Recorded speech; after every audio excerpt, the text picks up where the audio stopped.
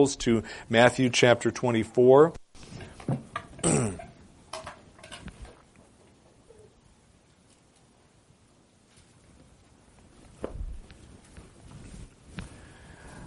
I will start reading in verse 36, but our text is actually verse 42 through verse 51, but I'm going to back up a few verses to remind you of the context. This is the word of the Lord.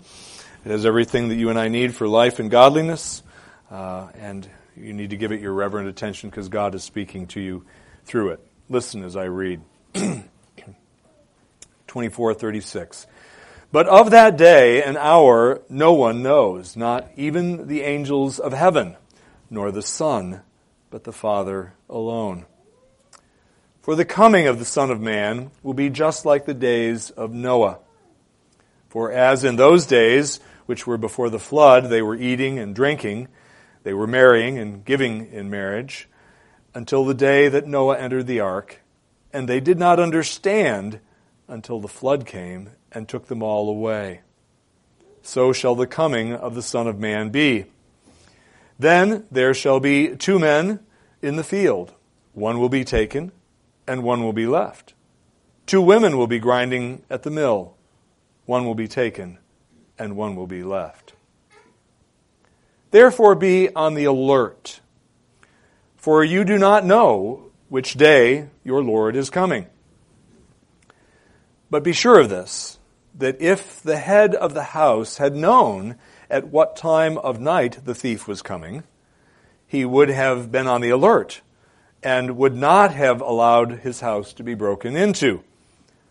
For this reason, you be ready too, for the Son of Man is coming at an hour when you do not think he will. Who then is the faithful and sensible slave, whom his master put in charge of his household to give them their food at the proper time? Blessed is that slave whom his master finds so doing when he comes. Truly I say to you that he will put him in charge of all his possessions. But if that evil slave says in his heart, my master is not coming for a long time, and shall begin to beat his fellow slaves and eat and drink with drunkards, the master of that slave will come on a day when he does not expect him, and at an hour which he does not know, and shall cut him in pieces and assign him a place with the hypocrites. Weeping shall be there, and the gnashing of teeth. Amen. Be seated. Pray with me.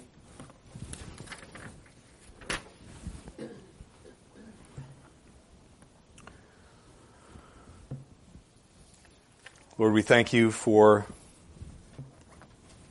being a God who wills to reveal yourself to us, your creatures. You have done so through the creation around us, but you have done so in a salvific way, a saving way, through the scriptures that you have given to us, from which I just read. We rejoice, Lord, that because of your grace you willed to save sinners like ourselves by revealing the Savior to us. We thank you that this passage reminds us of our Savior, of his first and second coming. We pray that as we meditate upon it and look at it more closely, that you would grant us insight into its meaning, that you, Holy Spirit, would illumine our minds, teach us, encourage us, comfort us, rebuke us if need be, but have your way with us. We pray it in Christ's name. Amen.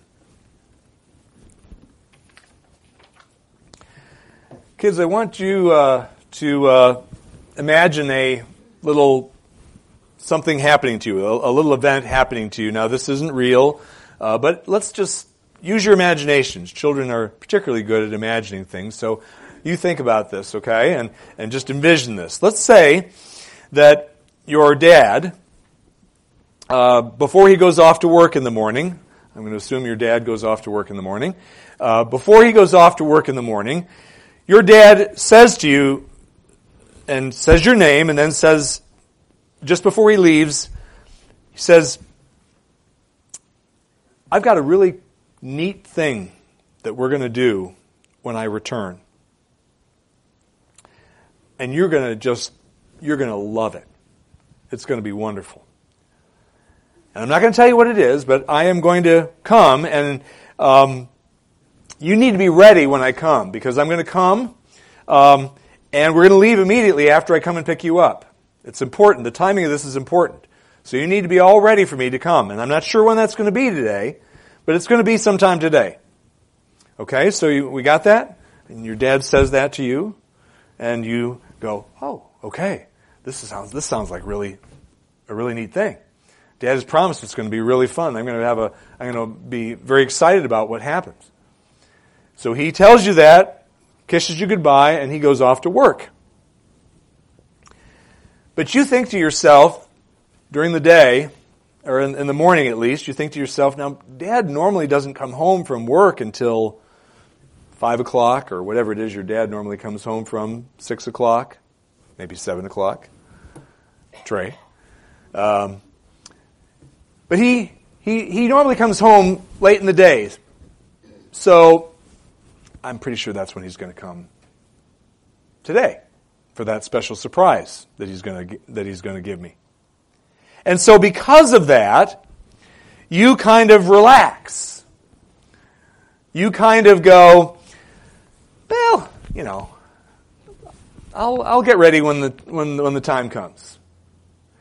And so for whatever reason, let's just say you were out playing in the mud because it had just rained outside, and you got muddy, and let's say it was in the middle of the day. Let's say it was right around lunchtime, just before lunch, let's say. And so your mom said, you need to clean up. Go take a shower or go take a bath. And so you go and you start taking a bath and got the water's all full and you're sitting in the bathtub and Dad shows up. And you're in the bathtub. You don't have your clothes on, you're not dry, you're not at the front door. You're in the bathtub. And your dad says, I'm sorry, you missed it. You had to be ready when I came in order for you to experience the blessing of this surprise. And he leaves again. Wouldn't that be a terrible thing? Wouldn't that be terrible to miss out on the blessing that your dad said you'd get if you had been ready for him when he picked you up? It'd be a very, very sad thing, wouldn't it? Well, you know what? When Jesus returns a second time, and the Bible says he's going to return a second time. When he returns a second time, it's going to be a great blessing to those of us who are ready for his return. We're going to go to heaven. That's what's going to happen if he returns before we die. But we've got to be ready. And if we aren't ready for Jesus' return, it's going to be much more tragic than that little story I told you where you weren't ready for your dad's wonderful surprise when he came home to pick you up and take you to a place that was wonderful. It's going to be much worse. This passage is about the second coming of Christ, as of course the next several passages that we're going to look at in the coming weeks will be. That the second coming of Christ was spoken of in the earlier in this chapter 24, and I'll refer back to that a little bit in a moment here. But we need to be ready, folks. We need to be alert, is how the New American Standard translates it. Be prepared is how some other translators render the Greek. But we need to be prepared. And there are 2 points that we're going to cover in the remainder of this sermon. First, we're going to look at lessons to be learned about Christ's return from the parable of the homeowner and the thief. And then we're going to look at lessons to be learned about Christ's return from the parable of the faithful and sensible servant. First, we're going to look at in verses 42 to 44, the parable of, by the way, I use the word parable here. I'm going to use that because it's the one that kind of rolls off my tongue. But these are in some sense not exactly parables, they're illustrations. But if you broaden the meaning of the word parable, we can use that word. But this is not your typical parable, is what I'm trying to tell you. It has some differences from one of the parables that Jesus normally gave. But we're going to call them a parable or an illustration. I'll use both terms as we go through, so just you'll understand what I'm talking about, I trust. But we want to look first at this first parable, or first illustration of the homeowner whose home is broken into by the thief. I'll reread it, verses 42. Therefore be on the alert, for you do not know which day your Lord is coming. But be sure of this, that if the head of the house had known at what time of night the thief was coming, he would have been on the alert and would not have allowed his house to be broken into. For this reason, you be ready too. For the Son of Man is coming at an hour you do not think you will. With this parable that I just read to you there in those 3 verses, Jesus is continuing to hammer home a lesson that he taught in the preceding 2 comparisons that he made. That's another word I'm also going to use, comparisons. Comparisons that he made in the last section that we looked at, which I read for you a few moments ago, starting in verses 36 through 41. In verses 36 through 39, there, he compared the moments just prior to the opening up of the floodgates of heaven and the releasing of the fountains of the deep in Noah's day. He compares that time to the moments just before his second coming in glory at the end of the age. And that comparison of what it was like just before all hell broke loose in the form of water, just before that moment, that comparison with Noah's day stressed the suddenness of the second coming and stressed the unpredictability of the coming of Christ in glory, bodily coming of Christ in glory. And as did the second illustration that immediately followed that, which is found in verses 40 and 41, with talking about the 2 men working in the field and the 2 women grinding at the mill. The point there was likewise suddenness of what's happening and the unpredictability of what was happening, and with respect to the second coming. So, given the suddenness and the unknown timing, that is the unpredictability of Christ's return to earth, believers need to be constantly ready for the possible return of our Savior, bodily return of our Savior at the end of the age. Now, the first point, this is, by the way, the first point made by the parable that we are now looking at now, starting in verse 42 that I just read for you, 42 through 44. That's the first point. You and I need to be ready. And by the way, this is a recurring theme in this chapter and the next. The need for readiness, preparedness, alertness. And he makes that point in this parable in verses 42 through 44. Now, I'm going to wait until the second point of my sermon to explain what being ready means, what it entails. Okay? And the reason I'm going to do that is because the text itself addresses the reason believers need to be constantly ready for the possibility of Christ's return. It discusses that before it discusses the specifics of what it means to be ready for His return. So I'm going to follow the scriptural order here is what I'm trying to tell you. We're going to talk first about the reason for the need to be ready and then what it means to be ready. So the reason we need to be ready for the possible return of Christ is one of the others, the second point of the parable of the homeowner and the thief, and that is this. So the first is be ready. And the second is Jesus can come at any time. Jesus can come at any time. And when He does come, He is going to catch some, probably many, even in the church, off guard when He arrives. Now, Those of you who remember and were here for the sermon when I interpreted verse 14 of chapter 24, this chapter, those of you who were there when I was talking about verse 14, may be thinking to yourself right now, because I just said Jesus can come at any time, you may be thinking to yourself, now wait a minute, Jesus can't return to earth until the gospel has been preached to all the nations. That's what verse 14 essentially says. I'll read it for you. And this gospel of the kingdom shall be preached in the whole world for a witness to all the nations, and then the end shall come. In other words, after that has happened. And the gospel, you're thinking still here, the gospel hasn't been preached to all the nations. So can't we safely assume that Jesus won't be returning to earth anytime in the immediate future? Can't we assume that? The answer is no, you can't safely assume that. I'm going to tell you why.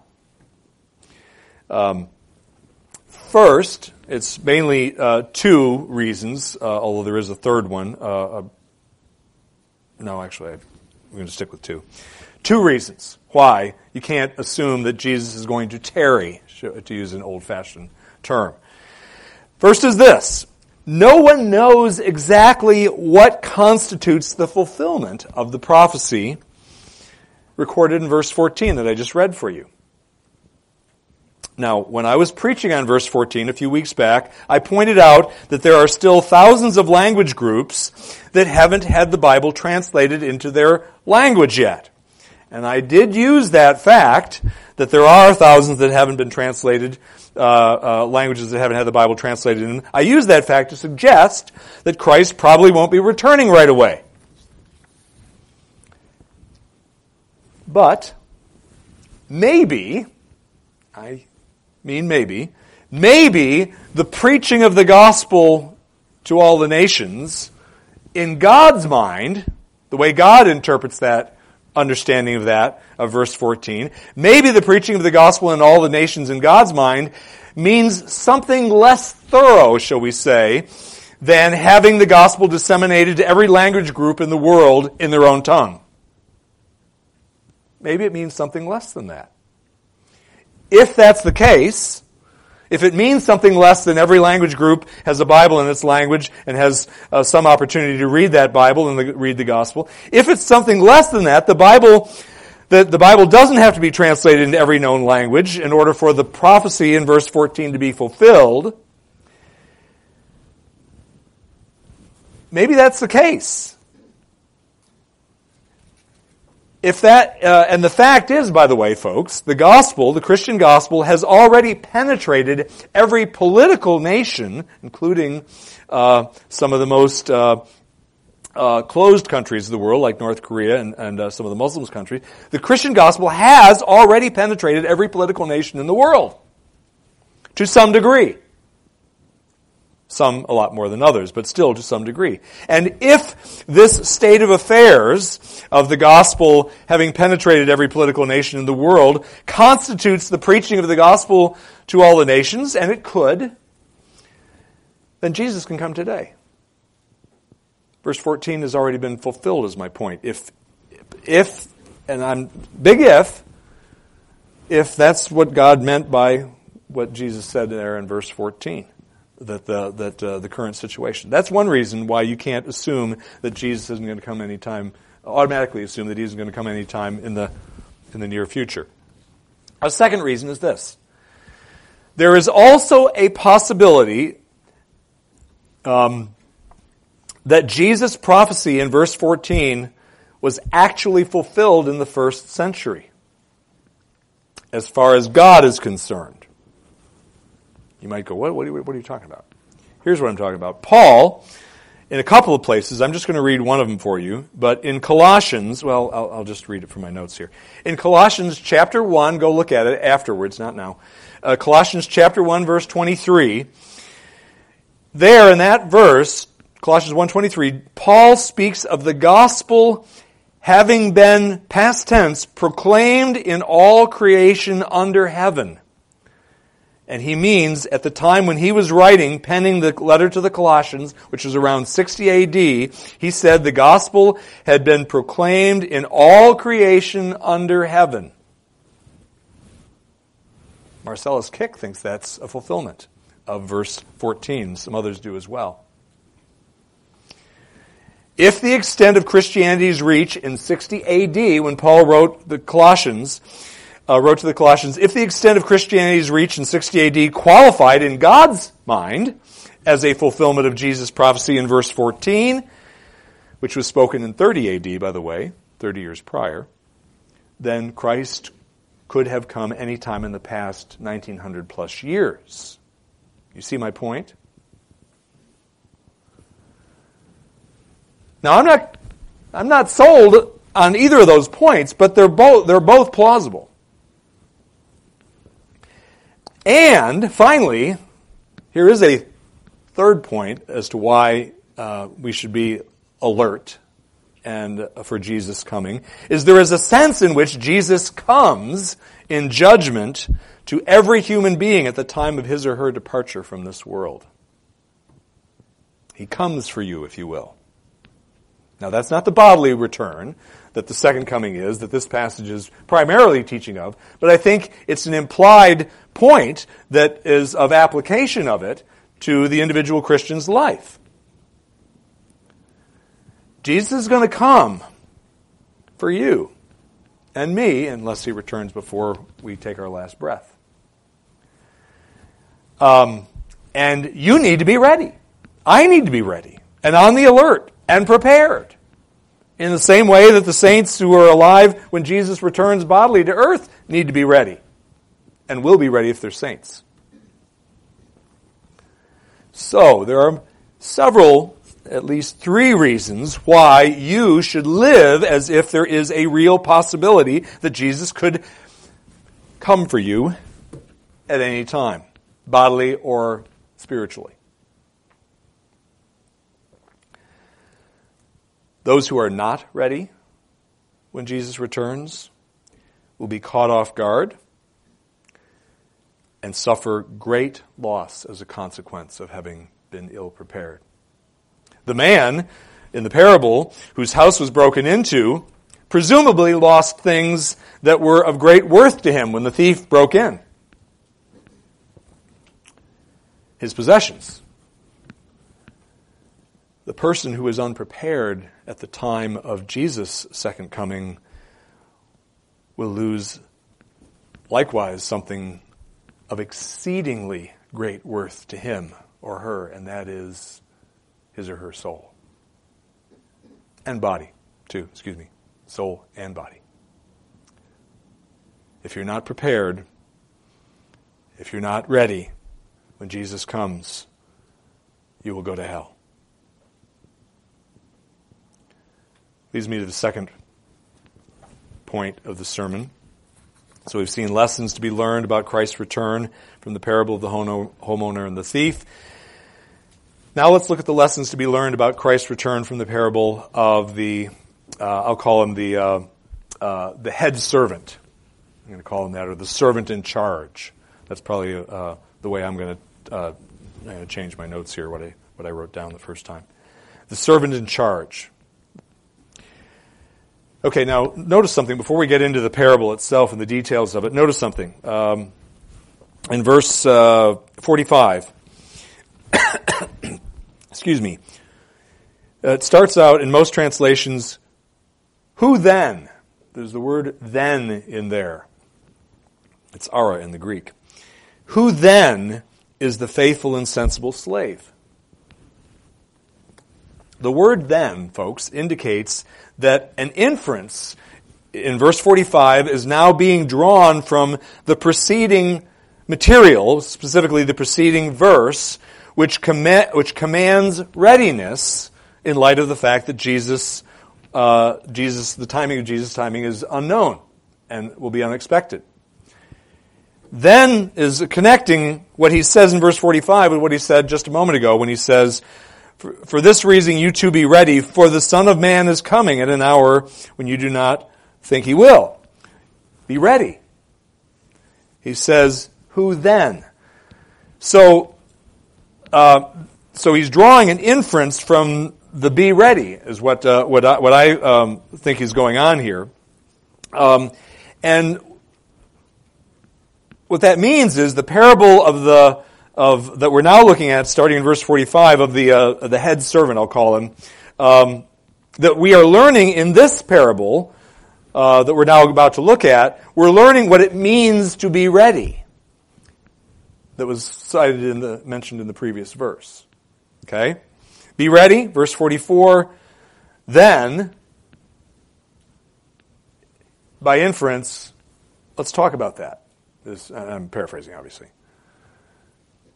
And that the talking about being ready and the content of being ready is now we're going to be given some light as to what that means. Not exhaustively, but really in this remaining parable 45 through 51.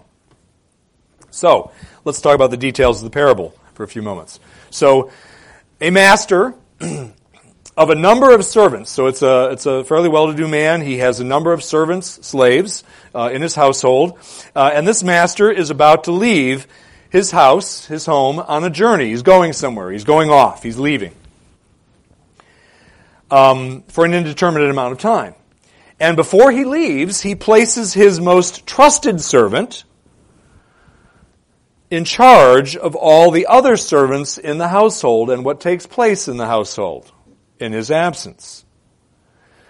The parable indicates, it's implied, but it's there, indicates that this newly appointed household manager, we'll call him, has not only been given the responsibility of supervising the work done by all the other servants in the household, but he has also been given the responsibility of providing for those servants what they need so that they can do their work.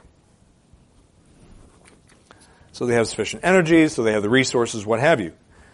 And so that's implied in what is stated here. And the duties that this head servant, this servant in charge, has been assigned by his master who has just gone away, those are his duties. You supervise the work that's done in my absence, and you care for those who are doing the work, and make sure they get what they need, and are done right by, if you will. Now, in this parable, Jesus uses this servant who is in charge, this head servant, while his master is away. He uses that figure to depict both the proper behavior of one who is waiting for his master's return and improper behavior for one who is waiting for his master's return. He used the same servant and says if he can do this or he can do this. This is what makes it a little bit unorthodox in the way of a parable. But anyway. And again, so it is the proper behavior of the servant if the servant acts properly. It's the proper behavior that must and will be imitated by we as Christians who are waiting for our master's return. That's how the parable applies to us. And again, the behavior that we're about to look at more closely constitutes what it means to be ready or be prepared or be alert. The improper behavior of the head servant will characterize the response of the ungodly to Jesus' absence during or prior to his second coming. The improper behavior of the head servant will characterize the response of the ungodly to Jesus' absence, but just prior to his return. So, you and I are to be constantly ready for Jesus' return, and what that means is this, as spoken by this parable, implied by this parable. We are to emulate the servant in the parable when he behaves rightly in his master's absence. Jesus describes the servant in charge who does what is right with two words. The first word is, we're going to look at them in reverse that they're found in the text.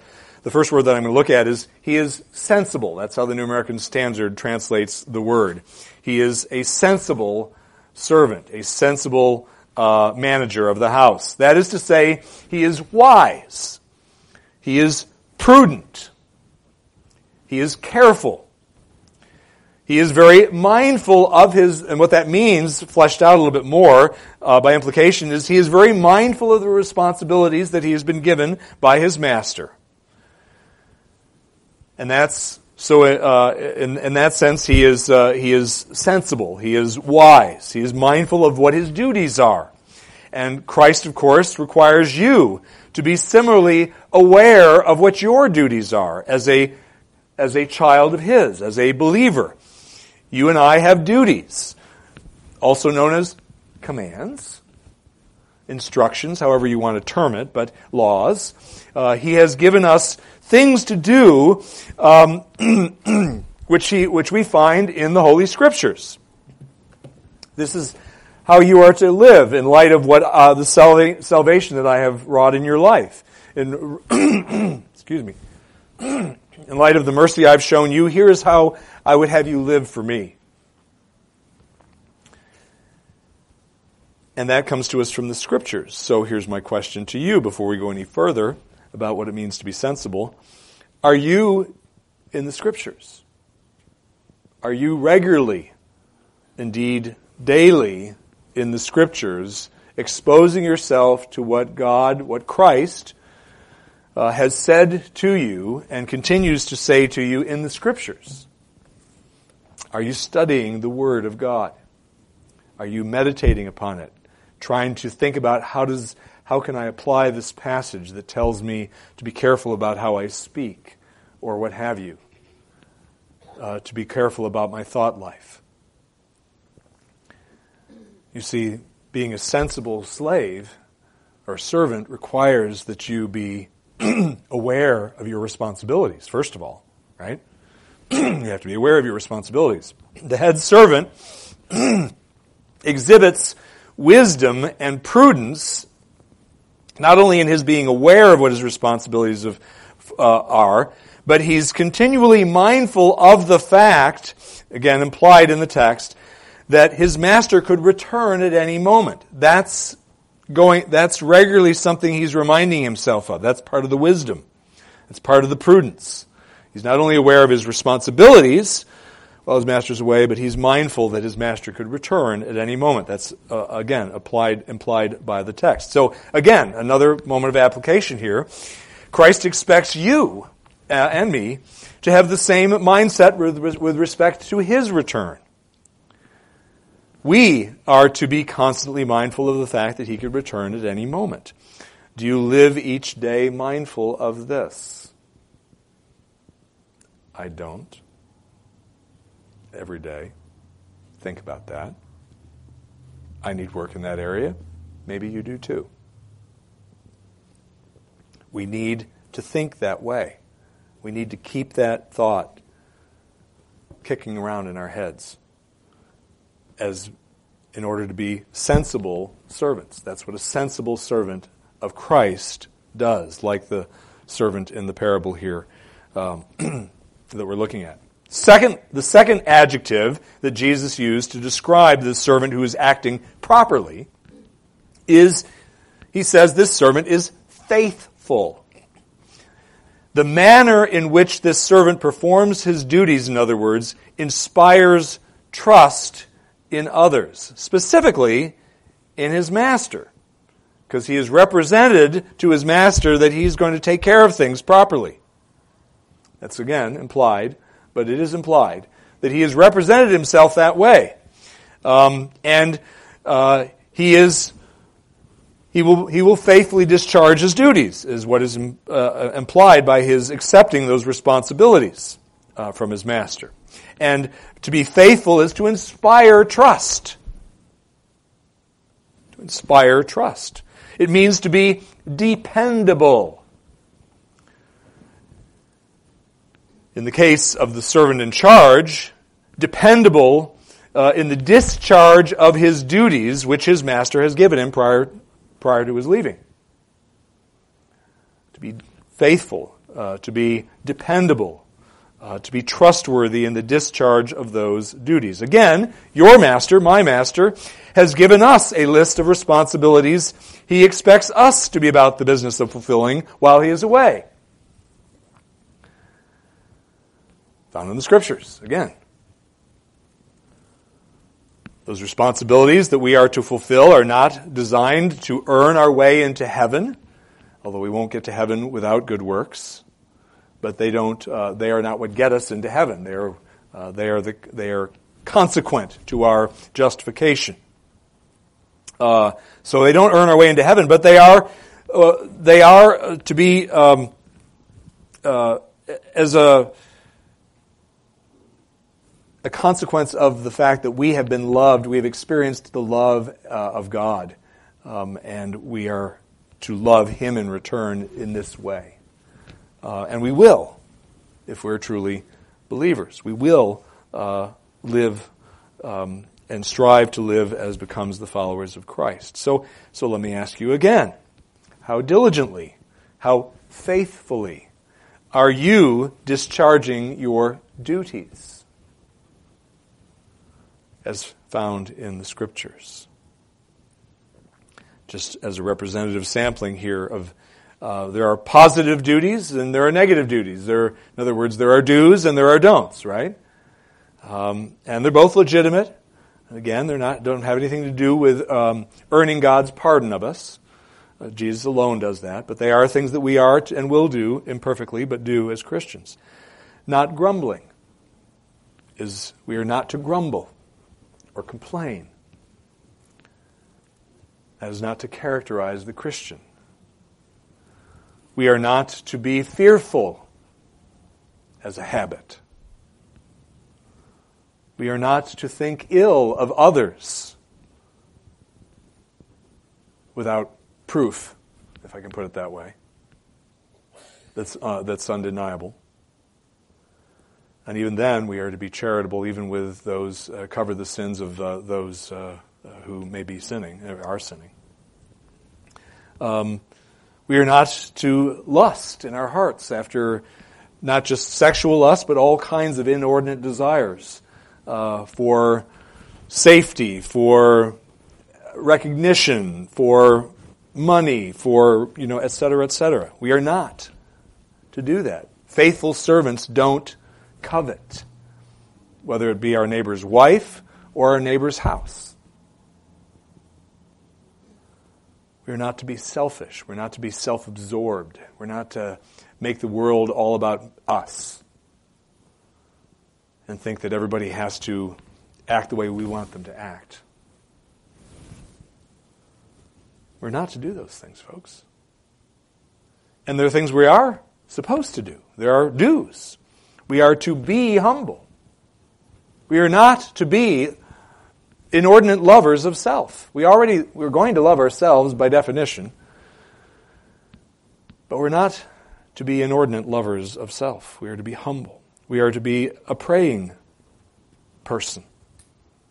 We are to be a trusting person, trusting the Lord actively in situations, even small things, duties that we have, and the grace to do those duties in a God-honoring way. We are to be attending church regularly, weekly.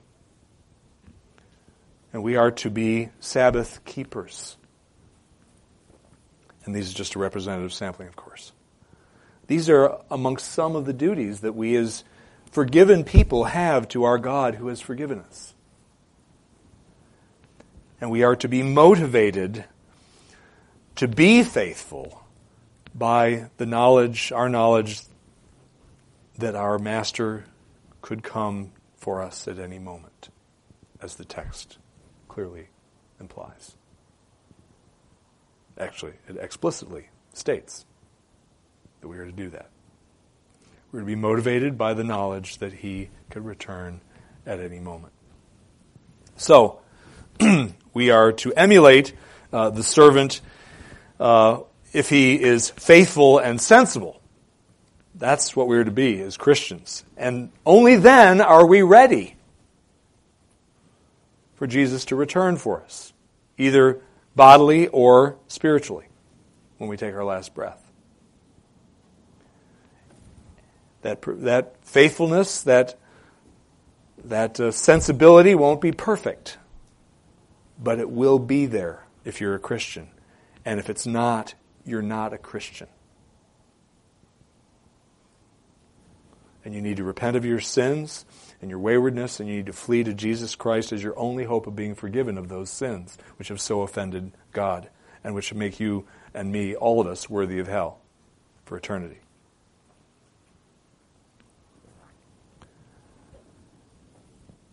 We're to emulate the servant who's sensible and faithful. We are not to emulate the servant's manifestations as described in this passage of unfaithfulness. He turns it around again. It's the same individual, but he says, but if, verse 48, but if the evil slave, he now makes them evil, but if the evil slave says in his heart, and then he goes on. So what are some things that we are not to emulate in this slave, if he's evil? Three things that are alluded to in this passage, but of course it's not an exhaustive list. First is carelessness. Carelessness, particularly carelessness of the way one thinks, that manifests itself in the way one speaks. The head servant, who was put by his master in charge of all the other servants, thought irresponsible and wicked thoughts, which came out of his mouth, at least to himself in private, if not before others. He said, effectively, paraphrasing here, a long, long time is going to elapse before my master returns. I know that. So I'm going to refrain from doing what he has told me to do and do what I feel like doing, even if what I do would offend and anger him if he were here. But I want to do it. Stupid, evil, irresponsible, foolish. Folks who are unfaithful and therefore unprepared for Christ's return think similar thoughts about Jesus that the evil servant did about his master. He's not going to return anytime soon, if ever. We're good. I can get away with this. So,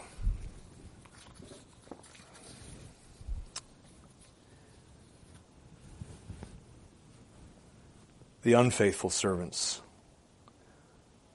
are irresponsible and foolish in their thinking. Another manifestation of unfaithfulness, ill-preparedness, unconverted state, is cruelty in this text. The master is, not the master, but the servant in charge is cruel. We read there in verse 49, and he shall begin to beat his fellow slaves. Being cruel, folks, is being cruel to others is common practice among unbelievers. Common practice. All you have to do is turn the news on, and you see it every day. The horrible things that people do to one another. Parents who abuse their children physically, emotionally, spiritually. Spouses, I was going to say husbands, but nowadays, spouses who abuse their spouses. Emotionally, physically, or spiritually. Verbal cruelty is rampant on social media, for those of you that are still on it. It's rampant. People say things that are cutting, that are demeaning, that are hurtful, that are designed to hurt and cut other people to the quick, to make them feel emotionally pained. You hear the things that spill out of our politicians' lips. You probably encounter it as you go out in your weeks and listen to colleagues talk to each other, or maybe talk to you. The godless are cruel. The unfaithful are cruel.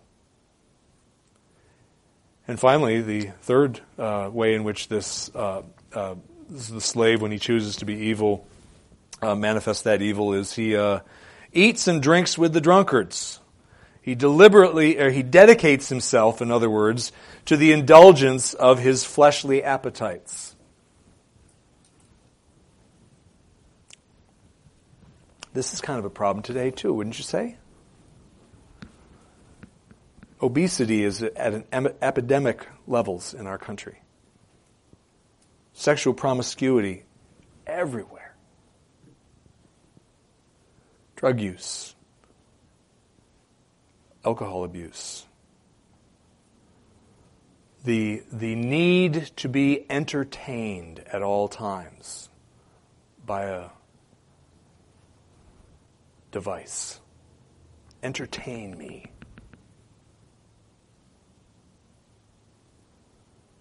It's our world, folks. And all too much of the world is in the church. Unfaithful.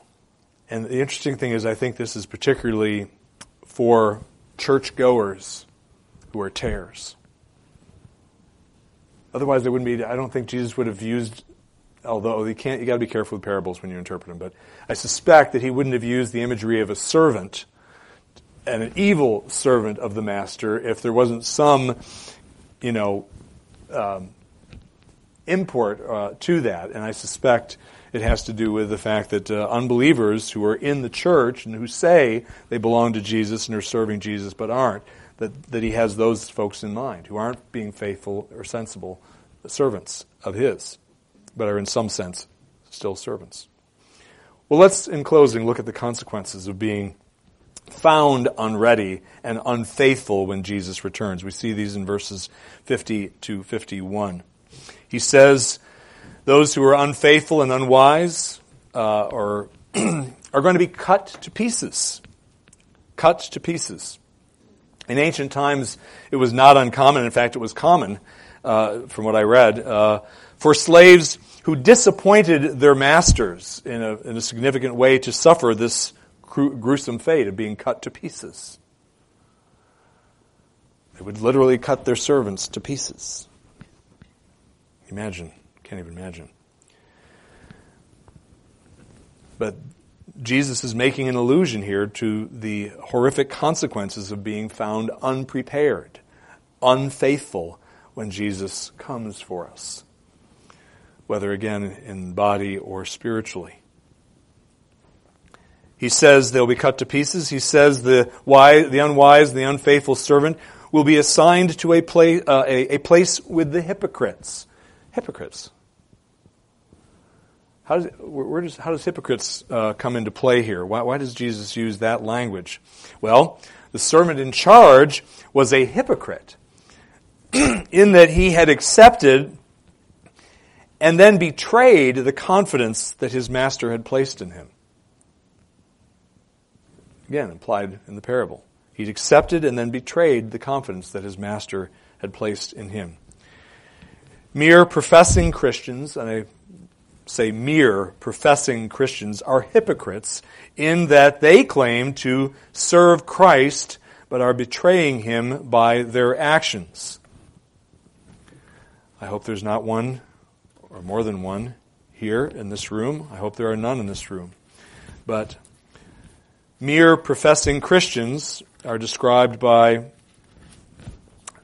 in Titus chapter 1, verse 15 and 16, where we read, "To the pure all things are pure, but to those who are defiled and unbelieving, nothing is pure, but both their mind and their conscience are defiled. They profess to know God, but by their deeds they deny him, being detestable and disobedient and worthless for any good deed."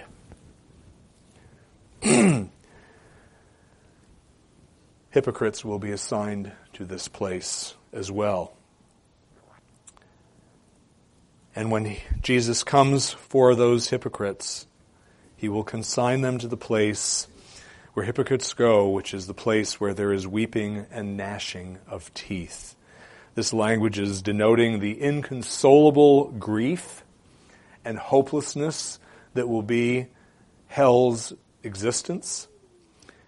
And he is also denoting by the gnashing of teeth the excruciating pain and the frenzied anger that will be felt by those who are in hell, experiencing the unmitigated wrath of God. Is that where you're headed?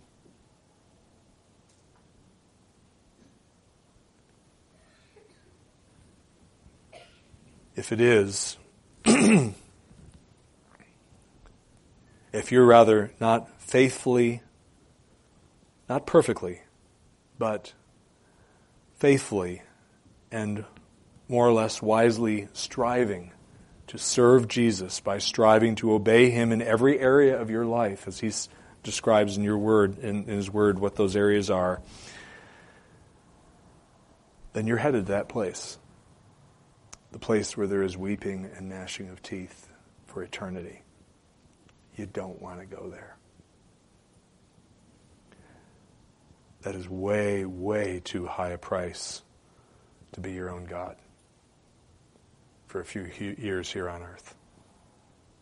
So if you're listening to me remotely, or if there's anybody here, man, woman, or child, who's never fled to Jesus, acknowledged what a wretch you are, how much you are worthy of God's judgment, and knowing that you can't do a thing to save yourself, that your only hope is trusting in Jesus to save you from God's wrath, you need to do that.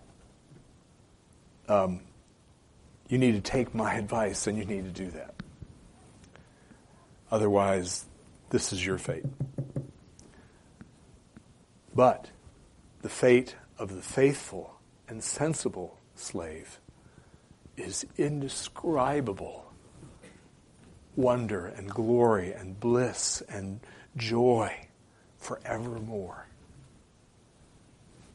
for the one who belongs to Christ, but only for the one who belongs to Christ. Let's pray. Lord, we thank you for this passage that reminds us of our desperate need of Christ. Lord, if there is anyone listening who has been defying you, Lord Jesus, and kept you at arm's length, which is to say, it doesn't belong to you, would you please have mercy on the person who is a false professor of service to you? Would you please, for those of us, Lord, who are genuinely your children, who have fled to you, Lord Jesus, for forgiveness and for right standing before the Father, Lord, we struggle to be faithful.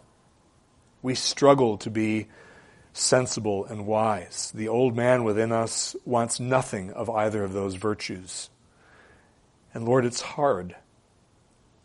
It's hard to fight the fight, and it is a fight against what remains of indwelling sin, and then the temptations that pummel us from the world and from the devil. And we fall a lot. We struggle to even be halfway faithful much of the time and to be wise. Would you please help us in this struggle? Would you please grant us greater wisdom, greater faithfulness, greater trustworthiness? Only you can grow those virtues in us. Would you please do that we might increasingly honor you and increasingly act like this faithful and sensible servant of whom you have spoken. We ask it in Jesus' name, amen. Let's amen. Receive now God's blessing. Now may the God of peace himself sanctify you entirely, and may your spirit and soul and body be preserved complete, without blame at the coming of our Lord Jesus Christ. Faithful is he who calls you, and he also will bring it to pass. Amen.